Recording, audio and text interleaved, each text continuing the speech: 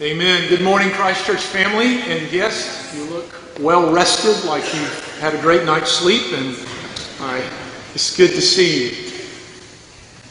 So, loved ones, churches all around the world, over the last 24 hours, including in these moments we're sharing right now, have recited the Apostles' Creed as an affirmation of faith. And in that affirmation of faith, one of the things Christians have said by the thousands and thousands is this: I believe in the Holy Spirit. And over the past several weeks, we've journeyed through the Scriptures in learning who is the Holy Spirit, how to be filled with the Holy Spirit, the fruit of the Holy Spirit, which we've affirmed is a manifestation of the character of Jesus in our lives.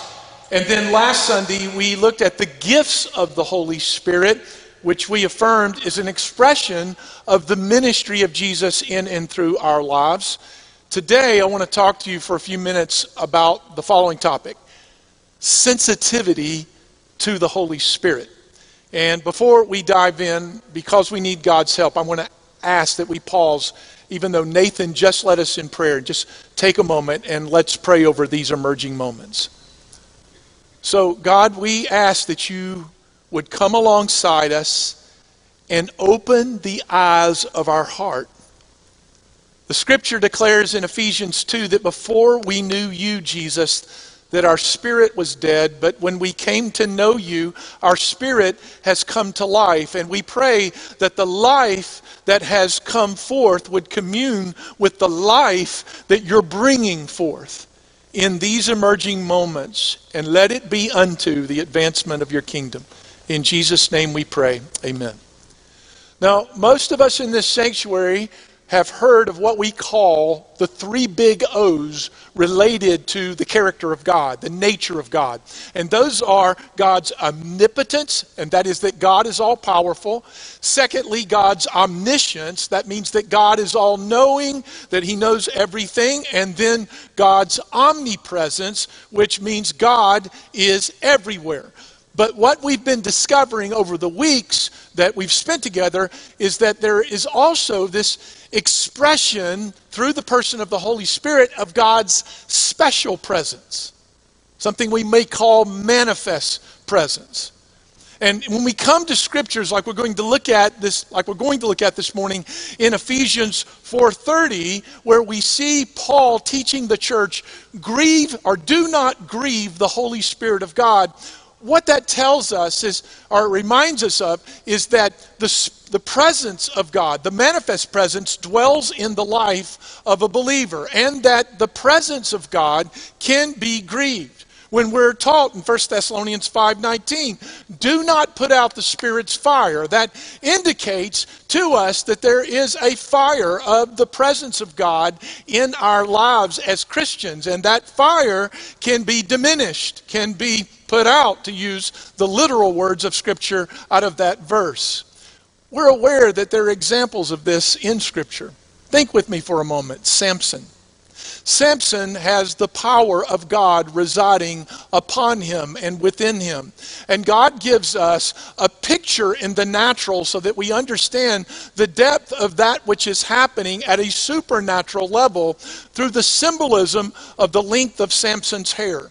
And we're mindful when Samson began to cross boundaries spiritually, when he began to fall into sin with Delilah, we are aware that that set him up for a diminished expression of the manifest presence of God, both in and through his life. You may remember one of the vice presidents of the United States of America a number of years ago was made fun of in the media. I'm not trying to get political here. It's just, here's what happened. He declared that he lives by something called the Billy Graham rule. And the Billy Graham rule is, I will not be alone with any woman who is not my wife. Now, the media persecuted him for that, and that hit social media and went all kinds of different directions. But for those that may not know, the Billy Graham Association, and in Billy Graham's life, he not only lived by that to protect the integrity of his ministry and the integrity of the movement, But there was something deeper that Graham held to, relevant to our topic this morning. Let me quote Billy Graham. Graham once said this, "My greatest fear is that God would remove his hand from me." An Episcopalian priest said not too many years ago, if the Holy Spirit were totally withdrawn from the Western church today, 90% of the work of the church would go on as if nothing happened. Those are sobering words.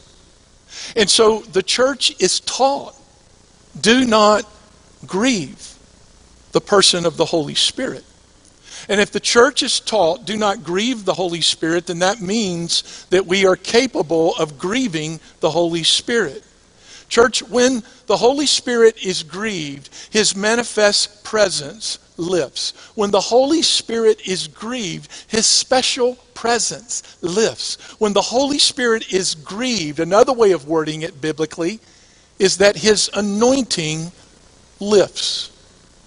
A number of years ago, when we were in our first church plant, I remember a particular Sunday where the church was in worship through song.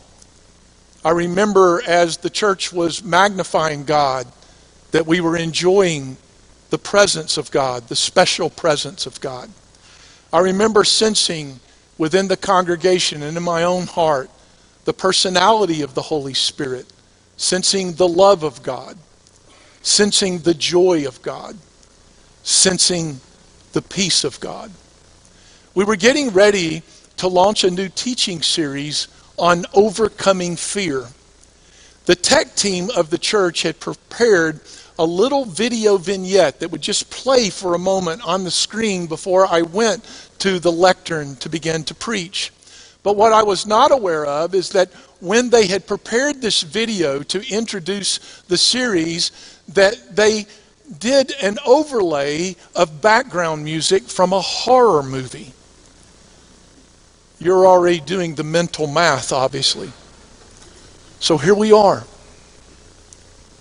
enjoying the presence of God. Enjoy, men, women, children, teenagers, enjoying God. And suddenly I get up to teach, the video plays, and this ominous background music begins to play. Loved ones, it was as if someone had turned on a Holy Spirit vacuum. Suddenly we felt clearly the presence that we had been enjoying just lift.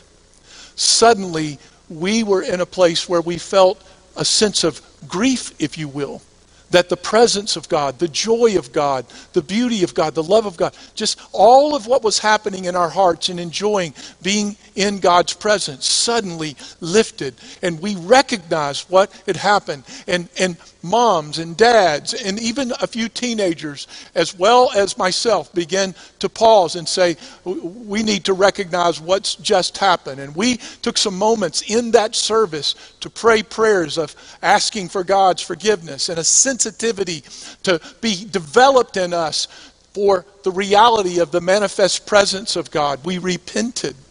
R.T. Kendall once said this, we prove our love for God partly by our reaction to the knowledge that we grieved the Spirit. When Missy and I lived in Birmingham, when I would walk out the back door to get in my truck to drive to the office every morning, oftentimes there were a group of doves that would gather on our patio. There were 3 of them, actually. I nicknamed them Father, Son, and Holy Spirit. But when I would step outside the door, I hardly made any noise before those doves would flee. All I had to do was move a little bit, just crack the door open, and you would hear them flutter and fly away. There were also occasions when I would walk out that door and there were a group of pigeons that gathered on the patio. I could walk out my door, I could slam the door, I could take a pen and beat it. And the pigeons were indifferent to my presence. Loved ones, I remind you that when Jesus was baptized, the Holy Spirit came upon him. The Holy Spirit came upon him in the form of a dove. Hear God's word, Matthew 3:16. The Holy Spirit descended like a dove and rested upon him. The Bible does not say that the Holy Spirit descended upon Jesus in the form of a pigeon. It says that the Holy Spirit descended upon him in the form of a dove. And a dove is sensitive. A dove, when disturbed, will take flight. And the scripture tells us that, as it says in John 1, that John bore witness, I saw the Spirit descend from heaven like a dove, and it remained on him. It remained on Jesus. And the key word for us to pay attention to is the word remain. You see, the dove was at home in Jesus because he found harmony in Jesus. Loved ones, that's what we want to be like as believers. We want to be a welcome place for the dove to remain by being in harmony with Jesus. And we want to place value on God's presence in our lives individually and God's presence in our lives as a church family for the sake of the witness and the glory of God and for the sake of Memphis and for the sake of our nation and the nations. But the key word here is remain. Loved ones, we have always, as the people of God throughout history, been a people of God's presence. This is not new.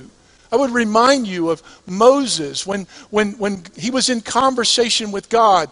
Once he said to the Lord, Lord, if you don't go, we don't go. That's how much Moses valued the presence of God. And many of you are aware that what God did in those emerging years among the people of God is that he guided them with his presence, a cloud by day and a fire by night. And the people of God were a people of the presence of God, the manifest presence of God. And we're mindful that the cloud never adopted, or shall we say adapted to the will of the people. The will of the people adapted to the will of the cloud. The will of the people adapted to the will of the fire, the leading of the fire by night and the cloud by day. And I submit to you this morning that to become sensitive to the Holy Spirit requires that we become aware of the sensitivity of the Holy Spirit. Now sometimes, let me rephrase, 2 weeks ago I shared with you that there are times when your pastor, when he's teaching the Word, will say some things that sometimes make us uncomfortable. It's a reflection of what's in the Word of God. Well, today I'm going to share something that makes me a little uncomfortable. You see, decades ago, when Missy and I had been, married a few years, and we're in the first church plant that I referred to, we were driving down the interstate one day and we're having a discussion. To be more honest about that, we were having an argument. And I got angry. And this was sinful. This was wrong. I got angry. And I had an outburst of uncontrolled anger. And I took my right hand and I hit my horn. And the horn got stuck. We're 20 minutes from home. Now I'm riding down the interstate and Missy's sitting next to me laughing at me. I deserved every bit of it, but she's laughing. I'm not, but she's laughing. I drive home. I pull into our neighborhood. We have church members in our neighborhood. My horn is blaring. There are people watering their yard, watching Pastor Paul drive into the neighborhood, and I'm looking up awkwardly, trying to appear somewhat dignified, Missy continuing to laugh, and I deserved every bit of it. And I pulled into our driveway, horn blaring. I get out. Neighbors are working in their yard. It's Saturday, and they're all, and I get out, pop the horn, and disconnect the battery and make the horn stop. That was a wake-up call. But I struggled with my pride because I did not look to my wife immediately and say, I am wrong. I am sorry. will you forgive me? I go in the house and I've got to preach the next Sunday, and I get my Bible out and I start going over the message and trying to pray, but the heavens are brass. I'm not connecting with God. I'm sure you see the problem here. And I recognize not only have I hurt my wife deeply, but my outburst of anger, I have grieved the Holy Spirit. And I go to my wife and I say, I was wrong. I am sorry for the sorrow I caused you. Will you forgive me? And she forgave me. Communion with the dove was restored. You know, sometimes even in pastor world, I can be, when our kids were young, making noise in the living room, being normal 4-year-old kids, or excuse me, four kids, but being normal kids. I could be having my devotion or preparing for the sermon the next day. And if they're making a lot of noise, I'm in the right place getting up out of my chair and going in the other room and politely asking or kindly asking them to lower the decibel level, but that doesn't give me a right to have an outburst of uncontrolled anger at my children. The fruit of the Holy Spirit is gentleness, Galatians 5:23.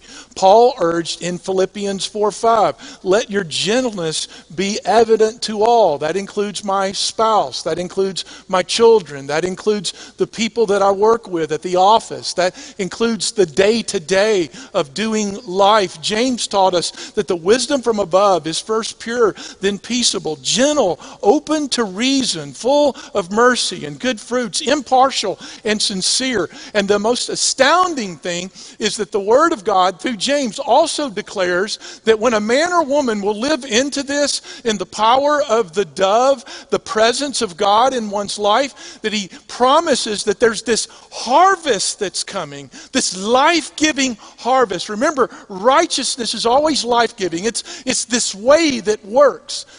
And so this harvest of righteousness is sown in peace by those who make peace. Now, just a moment ago, church family, I quoted Ephesians 4:30, where Paul writes, do not grieve the Holy Spirit of God. But what we need to do to be faithful to Scripture is we need to take a moment and look at that verse in its proper context. Now, I'm going to need to read a lengthy passage of Scripture in order to do this faithfully. And I want to ask, would you guard yourself from mentally water skiing in this moment? And just hear the Word of God. So when Paul writes these words, he says, do not grieve the Holy Spirit of God. And then these emerging verses, he shares with us the practical expression of how not to do that. And so he says, do not grieve the Holy Spirit of God, by whom you were sealed for the day of redemption. Let all bitterness and wrath and anger, clamor, trying to strive for position, slander, talking about people behind their back in a way that diminishes their character, be put away from you, along with all malice. That's when we take our words or actions and we actually do things that hurt other people. Put it away. Be kind to one another, tenderhearted, forgiving one another as God in Christ forgave you. And then he goes on to write, therefore, be imitators of God. That's a pretty high bar, amen? Be imitators of God as beloved children. Walk in love as Christ loved us, gave himself up for us, a fragrant offering, a sacrifice to God. But sexual immorality and all impurity and covetousness must not even be named among you, as is proper among saints. Let there be no filthiness, nor foolish talk, or crude joking. Remember a number of years ago, a man in our church who had spent his life working in law enforcement, FBI, undercover, all kinds of things. I remember him looking at me one day, and he's professed to be a Christian. But he said, I continue to joke around crudely because I've been in law enforcement. And I just remember processing that. I was like, so do you get a pass because you've been in law enforcement? Do I get a pass because I'm a pastor to blow up on my kids if they're noisy and just have an outburst? Do we get a pass? I just remind you, loved ones, no matter what our background, no matter what we've come out of, the dove doesn't adapt to us. We adapt to the dove. And so let us read on. Let there be no filthiness or foolish talk or crude joking, no double entendre that's off color, which are out of place, but instead let there be thanksgiving. For you may be sure of this, that everyone who is sexually immoral or impure or who is covetous, that is an idolater, has no inheritance in the kingdom of Christ and God. Let no one deceive you with empty words, for because of these things the wrath of God comes upon the sons of disobedience. Therefore, do not become partakers with them. I had a professor in seminary, some of you knew him, Dr. Bob Mulholland. He wrote a book called Invitation to a Journey, and in that book, he talks about the way the Word of God, how we interact with the Word of God, and he breaks it into 4 categories. He says there's a category first where what happens is a confrontation when we read the Word of God. I'm thinking about the text we just read. I'm thinking about the text we read 2 weeks ago that described the works of the flesh. We experience a confrontation, then we experience frustration, then we experience a consecration, and then we move into formation. Confrontation, frustration, consecration, formation. Confrontation, frustration, consecration, formation. And I think about the confrontation. That what we just read, outburst of anger, crude joking, addictions, substance abuse, sexual immorality, whether it's adultery, sex outside of marriage, pornography, whatever the case may be. There's a confrontation that takes place. And in the confrontation, what God's really inviting you into, sister or brother, is this: to move your life to a new altitude.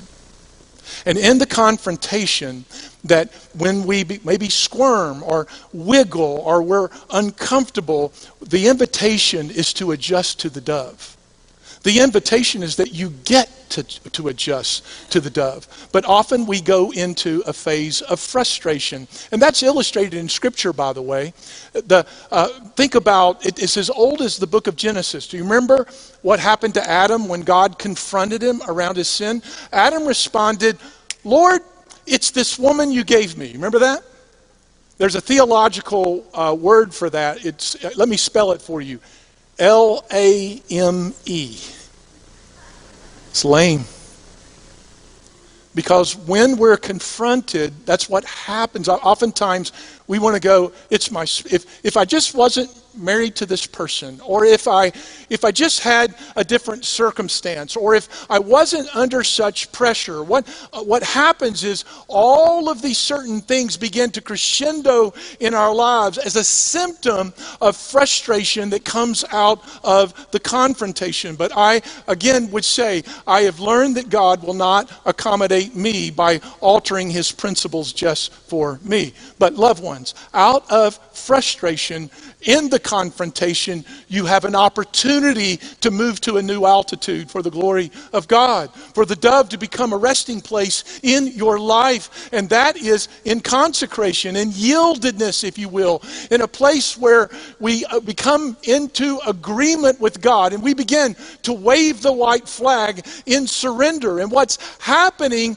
as brother or sister, when you begin to express to the King of Kings and the Lord of Lords, your Creator, your surrender before Him, you're moving to a new altitude, a new place of formation. It's in the adjusting that God does a new thing in our lives, a life-giving thing. A new formation is taking place in your life. And this formation is the very life of God in you, the Holy Spirit, the dove, finding His resting place and empowering you at a new altitude for His glory. Now, when the missionary E. Stanley Jones said what I'm about to say, quote, this isn't the only context in which he meant it, but it's one of the contexts. When Jones said this, His way works.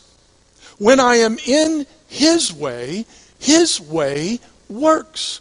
But when I am not in his way, the way does not work. If you approached me and said, Paul, tell me something about Missy. And if I responded to you in this way and I said, oh, I'd love to tell you about Missy. My wife, we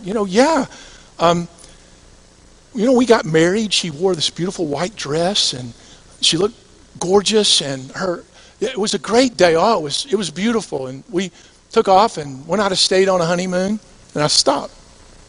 And you go, okay, well, tell me something about your wife. I go, oh, well, her dad walked her down the aisle, and he happened to be a pastor, so he walked her down the aisle, and then he turned around and he administered marriage vows. You go, okay, well, that's interesting. Tell me something about her. I go, well, on that day, there was a group of groomsmen on the right and a group of bridesmaids on the left, and it was a really special time, and obviously you're not learning anything about Missy, about who she is daily. If I were to share something with you about who Missy is daily, I would talk to you about her spontaneity and her joy and her prayer life and her love for ministering to broken women and her heart for unreached people groups and missions and the joy that I have that no matter where God has led us, she's always been all in. And as my dad has said, and I've shared with you, son, you outran the kick coverage when you married her. You say, Pastor, where are you going? A lot of you, I'm not saying you necessarily, a lot of us, let me put it that way. When somebody asks about your relationship with Christ, oh yeah, I came to know Christ when I was a child. I made a profession of faith 25 years ago. I made a profession of faith 2 years ago. And that's good. We want to make much of that. I mean, there's a lot at stake in that. But who is Christ to you now? What's the dove, the activity and movement of God? What is he doing in your life now? What's your witness for Christ like now? What's the movement of God like now? Our church years ago held a conference. There were speakers that came from all over the United States, some around the world, who were a part of this conference. These were people that we were very conscientious in inviting that guard the deposit of the work of Christ and the work of the dove in their own lives. And we invited people like this because we want to see life, the life of Jesus, the life of God propagated among the people of God. And as a part of this conference, the church gathers, and there's this one man that I've been concerned about for a number of years, because every time I engage him in conversation, don't get me wrong, I love talking about sports. Don't misunderstand. Some of you've learned that already. I also love talking about just anything, really, because I'm kind of a lifelong learner. But I noted that this particular gentleman, anytime the conversation, we moved towards spiritual things, he had no capacity to converse. And I was concerned about him spiritually. And so I personally, repeatedly invited him to be a part of the conference, and he agreed. One evening in the conference, God moved in a really significant way. The dove, he's among us.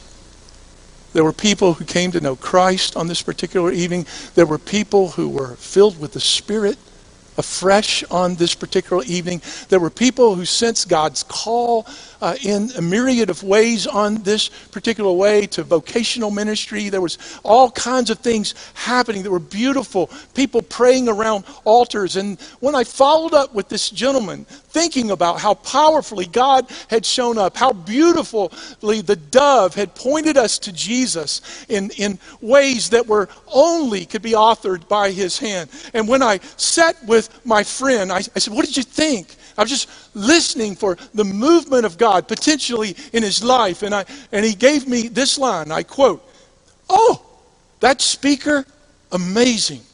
He has an amazing delivery. I didn't hear a single pause or misuse of the English language in his entire talk.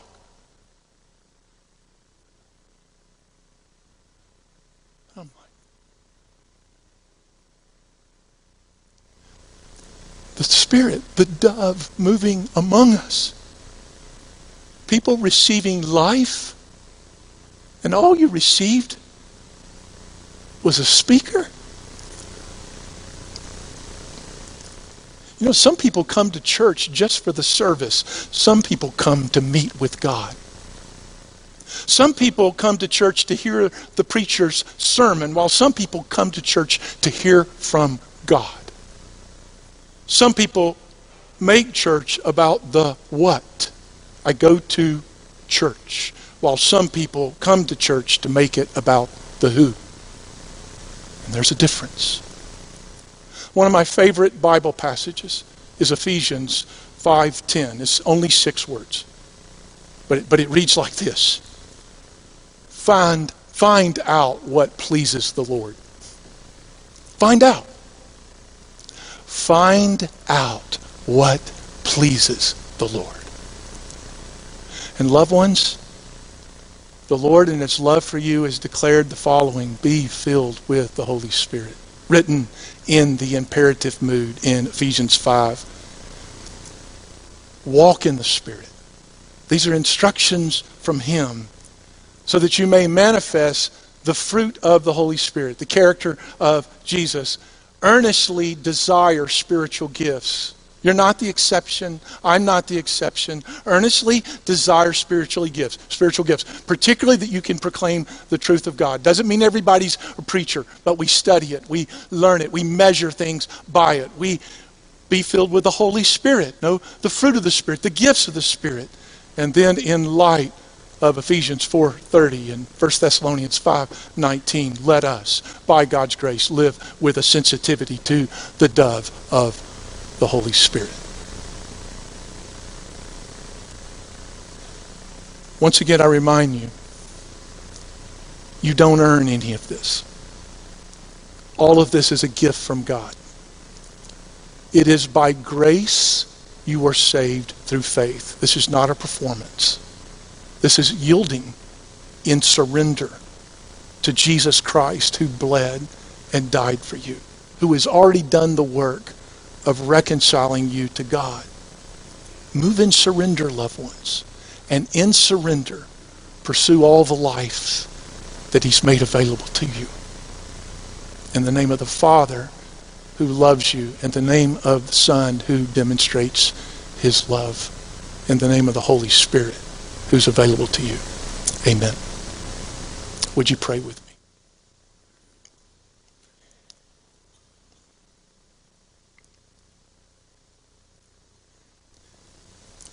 Before I lead us in prayer, I want to ask you in your seats just simply to prayerfully respond to God in the way that you sense He's speaking to you this morning. I'm going to take about a half a minute or more just to be silent before Him. And I want to invite you to seize this opportunity and just respond to Him in the way that you believe in faith that the Lord would have you to respond.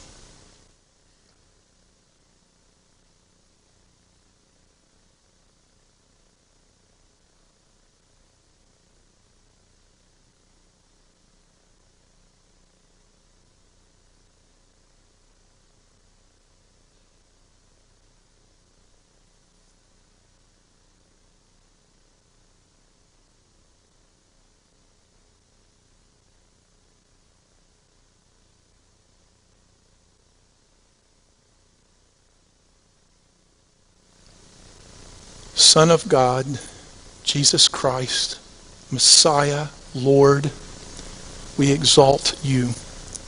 And the Scripture tells us if you be lifted up, you will draw people to you. And so we magnify you. We know that the gift of the Holy Spirit, that He also lives to magnify you. And so we join with Him and magnify you, Jesus, and pray that you do the miracle of drawing us all to you in redeeming power, forgiving power, new life power. In the name and power of Jesus we pray. Amen.